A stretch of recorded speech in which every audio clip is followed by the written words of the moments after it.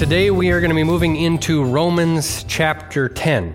But before we do that, and I know maybe some of these recaps, I've done a lot of recaps over the weeks, but I really, really want us to see the book of Romans as a whole. And so we're 16 weeks into this or something. So some of the things that we talked about are a long ways back. And so I'll try and breeze through the recap as quick as possible, but I feel like it's important for us to have in mind what it is that Paul's been telling us all along in order to take this next step. And so I pretty much feel that way every week, but sometimes I make the recap a little shorter than today.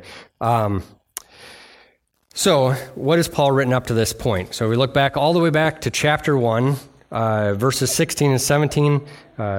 Paul said, "For I am not ashamed of the good news about Christ, for it is the power of God at work, saving everyone who believes, Jew first and also the Gentile. This good news tells us how God makes us right in his sight. This is accomplished from start to finish by faith." And then he went on to fully define what that good news is, starting with our need for the good news, because the good news is not good news if you don't know that you need it. If you don't know that your house is infected with termites, and somebody starts talking to you about this surefire way to remove termites from a house, you'll probably be wondering why they are telling you about termites. And you probably won't appreciate what they're saying. You'll probably try and change the subject. You probably think they're a little strange. But if you recognize that your house has termites, you're going to be hanging on every word. You're going to want to know what they have to say. You might be hoping that they'll be able to help you today take care of this problem. It's a whole different story when you recognize your need. In its simplest description, the good news is that we can be made right with God, that we can be made right with the God of all creation. So the first thing that Paul addresses way back in chapter 1 is that God exists. There is a God of creation. You don't have to worry about being right with the God of creation if there isn't one. So the first thing that he addresses is that there is a God. And he tells us how all of creation makes God's existence obvious. Creation makes obvious his power and his divine nature. But mankind, he says, in our sinful nature, we desire to deny that truth, to suppress that truth so that we can be our own gods and we can be our own gods and follow our own desires. We can set up our own standards of righteousness, a standard that we hope will alleviate any sort of guilt or shame, kind of excuse our behaviors by making up our own rules.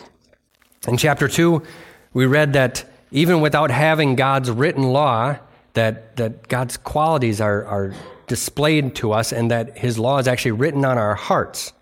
And so we've all broken those holy standards that are written on our hearts. Romans 3:23 says that for everyone has sinned, that we've all fallen short of God's glorious standards. Romans 3:10 says no one is righteous, not even one. And in Romans 6:23 says that the wages of sin is death, that our sin has earned a punishment, and God, being a just God, cannot just turn a blind eye to it, but the penalty must be paid. Romans 2:16 says, "And this is the message I proclaim." We're talking about the gospel message. This is part of the gospel message. This is the message that I proclaim, that the day is coming when God, through Christ Jesus, will judge everyone's secret life. This is not the good news. I mean, say it's the gospel message, but this isn't the good news part of the message, but it's part of the good news message. Anyone who hears and believes that this is true, anyone sensing in their hearts and their conscience that this is true, is now ready for the good news. Otherwise, I say it's not good news if you don't know you need it. So you have to be ready for the good news. But Paul doesn't just have good news. We call it good news, but it's the greatest news ever. And we're going to fly through a bunch of things that we've covered over the last few weeks. It doesn't just say that the wages of sin is death, but it says that the free gift of God is eternal life through Christ Jesus our Lord. It's free. Who likes free stuff? Okay, it's free, and it's a gift from God. We are getting a gift from God. I don't know, depending on who's giving me a gift, I have higher expectations for what that gift is. Sometimes my daughter will have a little present for me in the morning, and it's usually, one of her drawings. Doesn't probably have a lot of value to most of us. I couldn't sell it on eBay for anything. But when you are given a gift from somebody with much resources, you're like, what are they giving me? The possibilities are endless, right? We have a gift from God, and it's not just peace with God in this life with no eternal punishment, but it's peace with God forever and a life that will never end. And it wasn't cheap. So it wasn't something that's just kind of a frivolous gift that God gave that didn't have any cost to him, but it was given as a loving sacrifice. Romans 5:8 said, God showed his great love for us by sending Christ to die for us while we were still sinners. We had earned death, but God loved us so much that he sent his son to die in our place, not because we did anything good to deserve it, but even when we didn't believe in him, even when we didn't love him, he chose to make a way for us. And the good news doesn't end there, but in Romans 8, it went on to describe that when we receive faith, this free gift of Jesus Christ, that the Holy Spirit of God comes and lives in us. The Holy Spirit, the very Spirit of God comes and lives in us and gives us a new living spirit that longs and desires to follow him. So we don't have to be trapped by the power of sin, but we can overcome sin by the power of the Holy Spirit. We have a new way of living, and this Holy Spirit teaches us, it comforts us, it gives us peace and joy and strength every day. And his Holy Spirit is a seal of adoption upon us that we are God's very own children. And one day we're going to be free from death and decay. We're going to have perfect bodies with no more pain, and we're going to be in the presence of God with full rights as children of God.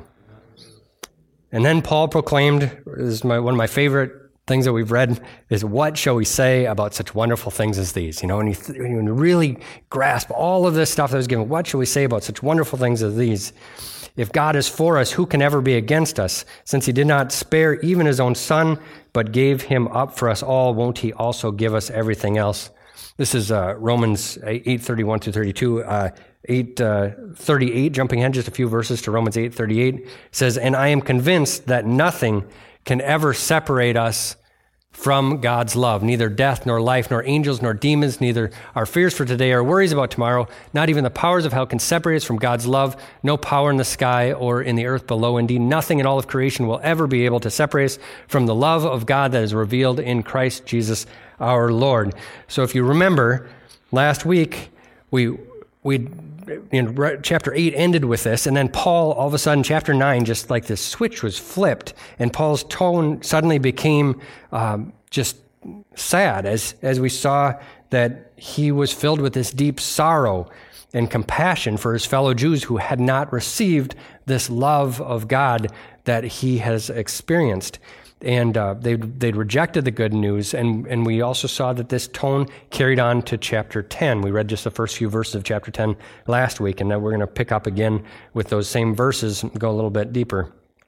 So Romans 10, verse 1, in the text for today, says, "Dear brothers and sisters, the longing of my heart and my prayer to God is for the people of Israel to be saved." It's the longing of his heart and his prayer to God for the people of Israel to be saved. Paul had a deep compassion for the people of Israel. And we need to have the same kind of compassion for the people around us that are not saved. The people that we know in our communities and in the world. This includes Israel, but the gospel message has gone out to all nations. And so we need to have the same compassion for lost people everywhere. Compassion is the first step. You may ask, first step to what? So compassion is the first step to joining Jesus in his Great Commission, enlisting in God's army and becoming one of his elite special forces search and rescue team members. We're part of Jesus' search and rescue team. We may not always feel like we are a cut above, but the truth is we are. Not because of our own abilities and our own skills, but the power of the Holy Spirit is living in us, And when we walk in the Holy Spirit, we're made able. We're made able. Even when the disciples had walked with Christ for 3 years, and they were not prepared at that point to go and walk out the Great Commission until they received the Holy Spirit. Jesus, after the resurrection, before ascending to heaven, he said to them in Acts chapter 1, verse 8, he said, "But you will receive power when the Holy Spirit comes upon you, and you will be my witnesses, telling people about me everywhere, in Jerusalem, throughout Judea, in Samaria, and to the ends of the earth." So why were they given power? They were given power to be his witnesses. The good news that we have to share is it's simple. It's just telling people who Jesus is, what he has done for you, and how you came to know him, how you came to have a personal relationship with him. You don't have to have a professional sounding presentation that you put out. You just have to tell what you know. You just need to bear witness. Paul said in 1 Corinthians chapter 2, verses 1 through 5, says, "And I, brethren, when I came to you, did not come with excellence of speech or of wisdom declaring to you the testimony of God. For I determined not to know anything among you except Jesus Christ and him crucified. I was with you in weakness, in fear, and in much trembling. And my speech and my preaching were not with persuasive words of human wisdom, but in demonstration of the Spirit and of power, that your faith should not be in the wisdom of men, but in the power of God." Our words are a tool, but it is the power of the Holy Spirit and the message of the cross that makes them effective. We have to speak. We have to bear witness. Jesus calls us to bear witness, but we can also trust that God is going to help us with what words to say, and he's going to be the one that gives those words power. It's not merely our words, but it's the Holy Spirit power that is demonstrated through those words, through the message of the cross, and to the hearts of the hearer that makes them powerful. Jesus, when he was talking to the disciples about having the right words to say, and in this case he was talking about if they are arrested, what words are they to say? He said in Matthew 10, verses 19 through 20, "When you are arrested, don't worry about how to respond or what to say. God will give you the right words at the right time, for it is not you who will be speaking, it will be the Spirit of your Father speaking through you." So as Christians, we have the Spirit of the living God in us. We may not be a cut above, but we plus the Holy Spirit are, well, really the Holy Spirit by himself is a cut above, and we're just not along for the ride, you know. As Christians, we have the Spirit of the living God in us, and when our compassion for the lost is stirred in us to go on a search and rescue mission, God will give us the right words. God will give us the right words. So does that mean that we don't need to train to be effective? The answer is no. In case you're wondering, nobody answered. So no. Because we train because as we read, as we hear, as we memorize God's word, it increases our understanding, and as our understanding of God's word increases, our faith increases, and as our faith increases, our relationship with the Holy Spirit increases, and as we walk more closely with the Holy Spirit, the mission of Christ becomes a more intense desire in our hearts. And then the leading becomes more clear. As we become closer to the Holy Spirit, as we walk more closely with him, that desire, we end up having the same desire as him. Our desires begin to fade, and his desires start to take precedence. But God gave to his church the gifts of apostles, prophets, evangelists, pastors, and teachers for the equipping of the body for the work of the ministry. So who is it who is called? Who are these people that are called to be these search and rescue type Christians? Mark chapter 16, verse 15, Jesus speaking again, he said, then he said to them, "Go into all the world and preach the good news to everyone." He was talking to his disciples. So he was telling his disciples that this is their mission. And those disciples were to go and make disciples. So they were supposed to, that was supposed to be their mission, and so on and so forth. And now all of a sudden, here we are today, we are the disciples of the disciples of the disciples, and this mission has been passed on to us. Jesus came to seek and save the lost. And he gave these orders to his disciples to go into all the world and preach the good news to everyone. But do we have the desire to do it? Do we have the desire to do it? The soldier on there talked about, there's people who come in and they're skilled and able. Like, Christians have the Holy Spirit in them, but do we all have that desire to do it, to step out in faith, to speak the words that the Holy Spirit can empower to change the lives of those who are lost? Are we willing to go into messy and uncomfortable situations to shine the light of the gospel and rescue those who maybe don't even know that they are in need?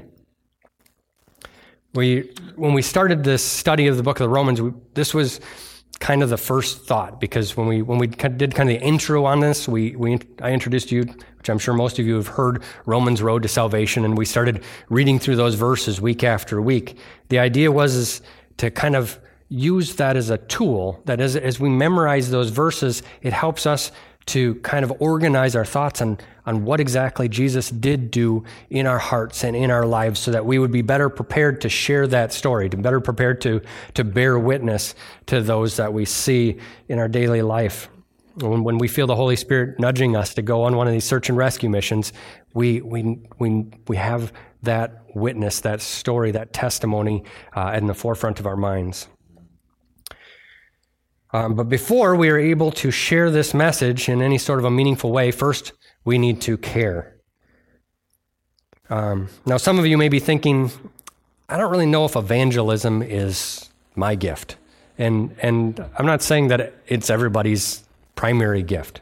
But I was thinking about it the other day, it's like, not everybody is like is a runner, but we should all be able to walk, like we still need to be able to have, so I'm not saying that's going to be your primary, thing, but you still are part of this search and rescue team. It doesn't exclude you just because because maybe evangelism isn't your primary gift. In our military analogy, there are those who are in support roles. Not everyone is on the front lines. Some people gather information, some make the plans, some prepare the equipment, some fly the plane, but they are all on the same mission. They all have the same desire to go and save those who are in need. The Air Force pararescue men, which is what we were seeing there, they have a motto, and no matter what their assignment is, they all have this same motto, and the motto is, "These things we do that others may live." These things we do that others may live. And as followers of Christ, living for him, that should be our motto is too. I mean, his motto, I would say his motto was to seek and save the lost, but we do these things so that others might live. He came to rescue us, and we, with the Spirit of Christ in us, that should become our desire as well. Back to Romans verse 1, 10 verse 1 through 3. Dear brothers and sisters, the longing of my heart and my prayer to God is for the people of Israel to be saved. I know what enthusiasm they have for God, but it is misdirected zeal, for they don't understand God's way of making people right with himself. Refusing to accept God's way, they cling to their own way of getting right with God by trying to keep the law. So Paul did not just receive this rescue plan from sin and death to eternal life and say, see you later. He didn't say see you to all those people who were still trapped in their sin. Instead, he looked back with compassion and he saw people who were stuck in the same ignorance that he was in. And he recognized that it was only by the grace of God that he was set free. And so he devoted himself to that same mission, to seek and save the lost. Now, I have a T-shirt that I got a long, long time ago that I wore for years, and I've got a picture of, it's not mine, but it's the same shirt. It has a scripture reference on it that says Luke 19:10, and in small letters it says, "He came to seek and save the lost." It was one of my favorite shirts. I liked it a lot. I liked the green color. I liked the kind of army look to it. I thought it was neat how the phrase "leave no man behind," connected with Jesus, saying that he came to seek and save the lost. I liked the shirt, but it didn't necessarily go a lot further than that. The shirt had gotten old. I was looking at it the other day, and I noticed the collar, is all worn out. I've got a little hole in the armpit. I don't really wear it outside of the house anymore.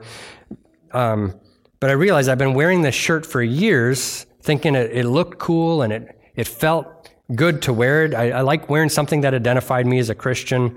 I thought maybe it's a little bit of an encouragement to other Christians if they see, somebody wearing it, if I'm on a store or restaurant. But I thought, did I ever believe it in a way that it actually affected how I lived, that it actually affected my behavior? Was the fact that it's his mission, that it's Jesus' mission to seek and save the lost, was that cause enough for me to make it my mission too? And if it was my mission, how, other than saying that I believe it, was it actually affecting how I was living? How was I displaying that it was true? Now, we can't be too hard on ourselves. I can't be too hard on myself. We can't be running around frantically in Walmart, witnessing to every person in the store as if we're at ground zero of an explosion. We just can't live like that, but we have to have in our mind, it's called the Great Commission for a reason. So we should have in our mind that we are part of this search and rescue team, that we might be called at any moment to be part of God's mission to reach someone. So to have that thought in mind, to realize that there may be something today, there might be something tomorrow, there might be something next week where God has a role for you to play in reaching someone who is lost, that's in their darkest hour. They might not realize they're in their darkest hour, but they're in their darkest hour because they are not right with God. I'm not perfect at sharing the gospel. I don't know if anybody can be perfect at sharing the gospel, but I've shared a few times with coworkers in the past. But when I think back, I think, I've probably missed more opportunities than I've taken advantage of. And it's sad. And I think, why did I miss them? And honestly, I probably missed a lot of them because I didn't care enough. I was too focused on me and what I was doing and what was going on in my life that I didn't take the time to care about what was going on in somebody else's life, where they're at. It's very easy to be self-focused, and it's the biggest distraction, I would imagine, to doing anything, because if you don't care, you're not going to act. And so, Paul said in that first verse, and I've read it a couple times already, the longing of my heart and my prayer to God is for the people of Israel. I once heard somebody say, what you care for, you pray for. What you care for, you pray for. So I think that goes both ways. Not only are you more likely to pray for people that you care for, but you're also more likely to care for people that you pray for. And I don't know if anybody has ever tried this before. This has happened to me, in the past. There's two people that I think of particular that I started praying for that come to mind. They drove me crazy. They're people that I did not get along with. We butted heads all the time. These were at both my last two jobs. There was one guy in both my last two jobs that just we just didn't get along. My personality rubbed the wrong way against his, and I just started praying for them. And I still, they still, when I think of them, I have this idea that they drive me crazy in my head, but I also have this compassion for them. And I didn't have that compassion before I started praying for them. But as I prayed for them and I started to care about them, I started to show them love that I wouldn't have otherwise shown them. It didn't make any sense for me to even show, in the kind of eye for an eye sort of mentality that most people have. It doesn't make any sense for me to be showing them love. but I did. I wasn't able to see them come to know the Lord, but my hope is, and it was and is, that maybe someday they'll recognize their need, and maybe they'll still someday come and reach out to me, and I'll be able to share with them. Maybe they'll find somebody else who's a Christian, because these people knew that I was a Christian. Maybe they'll reach out to somebody else because I tried to love them. I don't know. But it would have never happened. I would have never showed them God's love at all had I not first started to pray for them.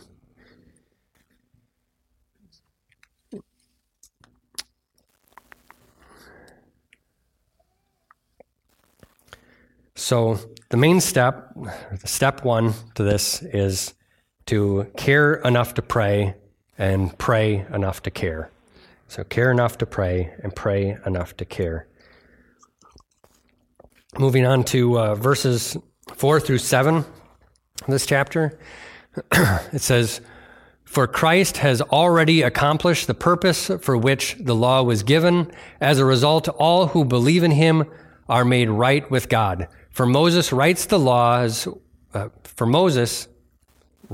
the law's way of making a person right with God requires obedience to all of its commands. But faith's way of getting right with God says, don't say to your heart, who will go up to heaven to bring Christ down to earth? And don't say, who will go down to the place of the dead to bring Christ back to life again? In fact, it says, the message is very close at hand. It is on your lips and in your heart, and that message is the very message about faith that we preach." The Jews of Paul's day, and many people today, are, as I mentioned before, trying to accomplish the purpose of the law on their own, but it's impossible to accomplish. We can't follow God's holy standard perfectly. At our very first sin, our record is tainted, and we have no way to remove that sin. There's nothing we can do on our own. There's only one way. We need a Savior. We need somebody who is willing and able to pay the penalty of our sin. And that could only happen through Jesus. So can we play any part? Can we bring Christ down from heaven? Can we bring him to earth? Can we raise Christ back up from the dead? Could we play any part in this salvation process? Is there anything that we by our good works could do to cause Christ to come and to raise him back up again? We got nothing. We have nothing that we can offer that can make a way for us to be made right with God. It's only by faith in Christ alone. So with that being the case, we should never feel superior to anybody else who hasn't yet found Christ. Instead, we should look at them as somebody who is exactly where we were or where we would be had we not received Christ. Some of us grew up in Christian homes, and we maybe don't know exactly what it looks like to be living outside of a relationship with God, because it happened at such a young age. But had we not received, we would be in the same place that they are. It was not by our own good works that this was done, but only by the grace of God. Also, we should see those who are not saved as the object of our compassion. And if we don't have that, then we should pray so that we can start to develop compassion for them. They are our objective as members of this search and rescue team. They're the reason why we are here. Like really our Great Commission, the best thing that we can do on this planet is to be able to expand God's kingdom into the hearts of other people. And so we are God's hands and feet. We are his boots on the ground to seek and save the lost.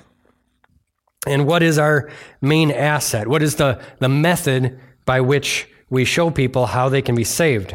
Verse 8 said that the message is very close at hand. It is on your lips and in your heart. And that message is the very message about faith that we preach. And he goes on in verses 9 through 13 and says, if you openly declare that Jesus is Lord and believe in your heart that God raised him from the dead, you will be saved. For it is by believing in your heart that you are made right with God, and it is by openly declaring your faith that you are saved. As Scripture tells us, anyone who trusts in him will never be disgraced. Jew and Gentile are the same in this respect. They have the same Lord who gives generously to all who call on him. For everyone who calls on the name of the Lord will be saved. That's good news. Everyone who calls on the name of the Lord will be saved. So once the person that you are seeking to rescue is able to recognize their desperate situation, this is the rope that's lowered to them. This is the rope coming out of the helicopter that they can grab onto to get out of this. But they have to grab onto it. They have to put their trust in it. Their allegiance was to themselves or to a God of their own making. And now they have to change their allegiance. They have to put their trust somewhere else. Verse 9 said, if you openly declare that Jesus is Lord. Now, we don't live in a culture where the word Lord is used much. I mean, inside the church we hear it a lot, but outside of the church you don't really hear people using the word Lord very much. When you do, it's in some sort of like royalty in some other country, which for the most part to me seems very strange because none of those people really seem to have any power or authority anymore. So it doesn't really hold the same type of meaning, this Lord. I know that, I don't know if you've ever seen those ads online where you can buy this like 1 foot by 1 foot square piece of land in Scotland and you'll get a certificate saying that you are now a Scottish Lord. Like it doesn't have the meaning that we're looking for here. But in other cultures and in other times, the word Lord was a meaningful title that was used with honor and respect, and it demanded submission to the person's power and authority. And that is the lordship that we're talking about when we think about Jesus as Lord. We use Lord as a way of honoring him, giving reverence, and recognizing that he's our master, that he's in charge. Galatians 2:20 said that I'm crucified with Christ. It's no longer I that lives, but Christ lives in me. So I've changed my allegiance from me to Christ. Jesus' lordship means that his will trumps my will. So outside of God's way of putting our faith in Christ, people end up putting their faith in themselves. They're lords of their own life, and their allegiance ends up being their own understanding. Their allegiance is to their own understanding, which is kind of interesting when you think about the idea that people see themselves as gods, and then you think about how easily everybody is offended these days, because when you do something that breaks one of their laws, like this is an absolute law. Like you now are deserving of judgment because you broke, their laws, because they see themselves as God, as their ideas are supreme. But as we begin to recognize that, or as they begin to recognize that they are not God, that there is a real God, now all of a sudden that lordship starts to deflate a little bit. When they recognize that they haven't lived up to the standards of a real God, a real creator, then all of a sudden, their own ideas that kind of excuse their sins have been removed, and all of a sudden they start to feel the weight of this sin. Their conscience starts to be affected, and they have to choose, what am I going to do with this? What am I going to do with this revelation? Am I going to be humble and make Jesus Lord of my life, or am I going to harden myself towards him? And that's kind of where it lands. You either have to become humble or you have to become hard. When someone recognizes their true condition, that they are a sinner and earn the wrath of a holy God, that they're destined to die and then face judgment, they have to make this choice. They have to decide, am I going to grab the rope? Am I going to put my trust and my allegiance in Jesus Christ, in his payment for my penalty or for my sin? Will they believe and will they call on the name of the Lord? Now you may be thinking, but how does somebody get to the point where they understand all of this in a way that they can believe and they can grab onto this? Well, let's read on. Romans 10:14 through 15 says, "But how can they call on him to be saved unless they believe in him? How can they believe in him if they have never heard about him? How can they hear about him unless someone tells them? And how will anyone go and tell them without being sent? That is why the scriptures say, how beautiful are the feet of the messengers who bring the good news." Are you a problem solver? I feel like that's kind of like my vein. Like I always want to fix things. Whenever I see something that's broken, I want to fix it. It doesn't matter if it's a toy or a machine or a process or a relationship. I want to fix it. If something isn't quite right, I want to fix it. And that desire is at its strongest when it involves somebody that I really care about. I don't go door to door asking people if their kids have toys that are broken that I can fix. but if my kid has a toy that's broken, like, I want to be able to fix it for them. When we care for others, when we've been lifting them up in our prayers, when our hearts are longing, as Paul's was, that they would be saved, these questions begin to stir up in us. It's kind of like the beginnings of this problem-solving situation. How can they call on him to be saved unless they believe in him? How can they believe in him if they haven't heard about him? How can they hear about him unless somebody tells them? We see the need, and as we drill down to the solution, we find that they're never going to believe unless somebody tells them, right? I mean, it seems really obvious, but it doesn't jump out at you right away if you don't care enough to want to help them. If you don't care enough to want to help them, you never get to the point that you're like, well, somebody should probably tell them. You know how sometimes you can wrongly fix your eyes on like a small problem, and they say it's like making a mountain out of a molehill. When you get real close to it, it looks big. Well, we can do the same thing in reverse sometimes, where we can make a mountain into a molehill. If you keep a mountain far enough at the distance, it seems pretty small. There are people that we see every day that are headed to hell. They don't know God. They're lost. But when it isn't our focus, the obvious truth that somebody ought to tell them that seems to evade us. We know it's true, but it's a mountain out in the distance. And everything that's real close seems like a lot bigger thing to focus on. Verse 15 said, "And how will anyone go and tell them without being sent?" I think I started past 15, but how can they hear unless someone tells them? How will anyone go and tell them without being sent?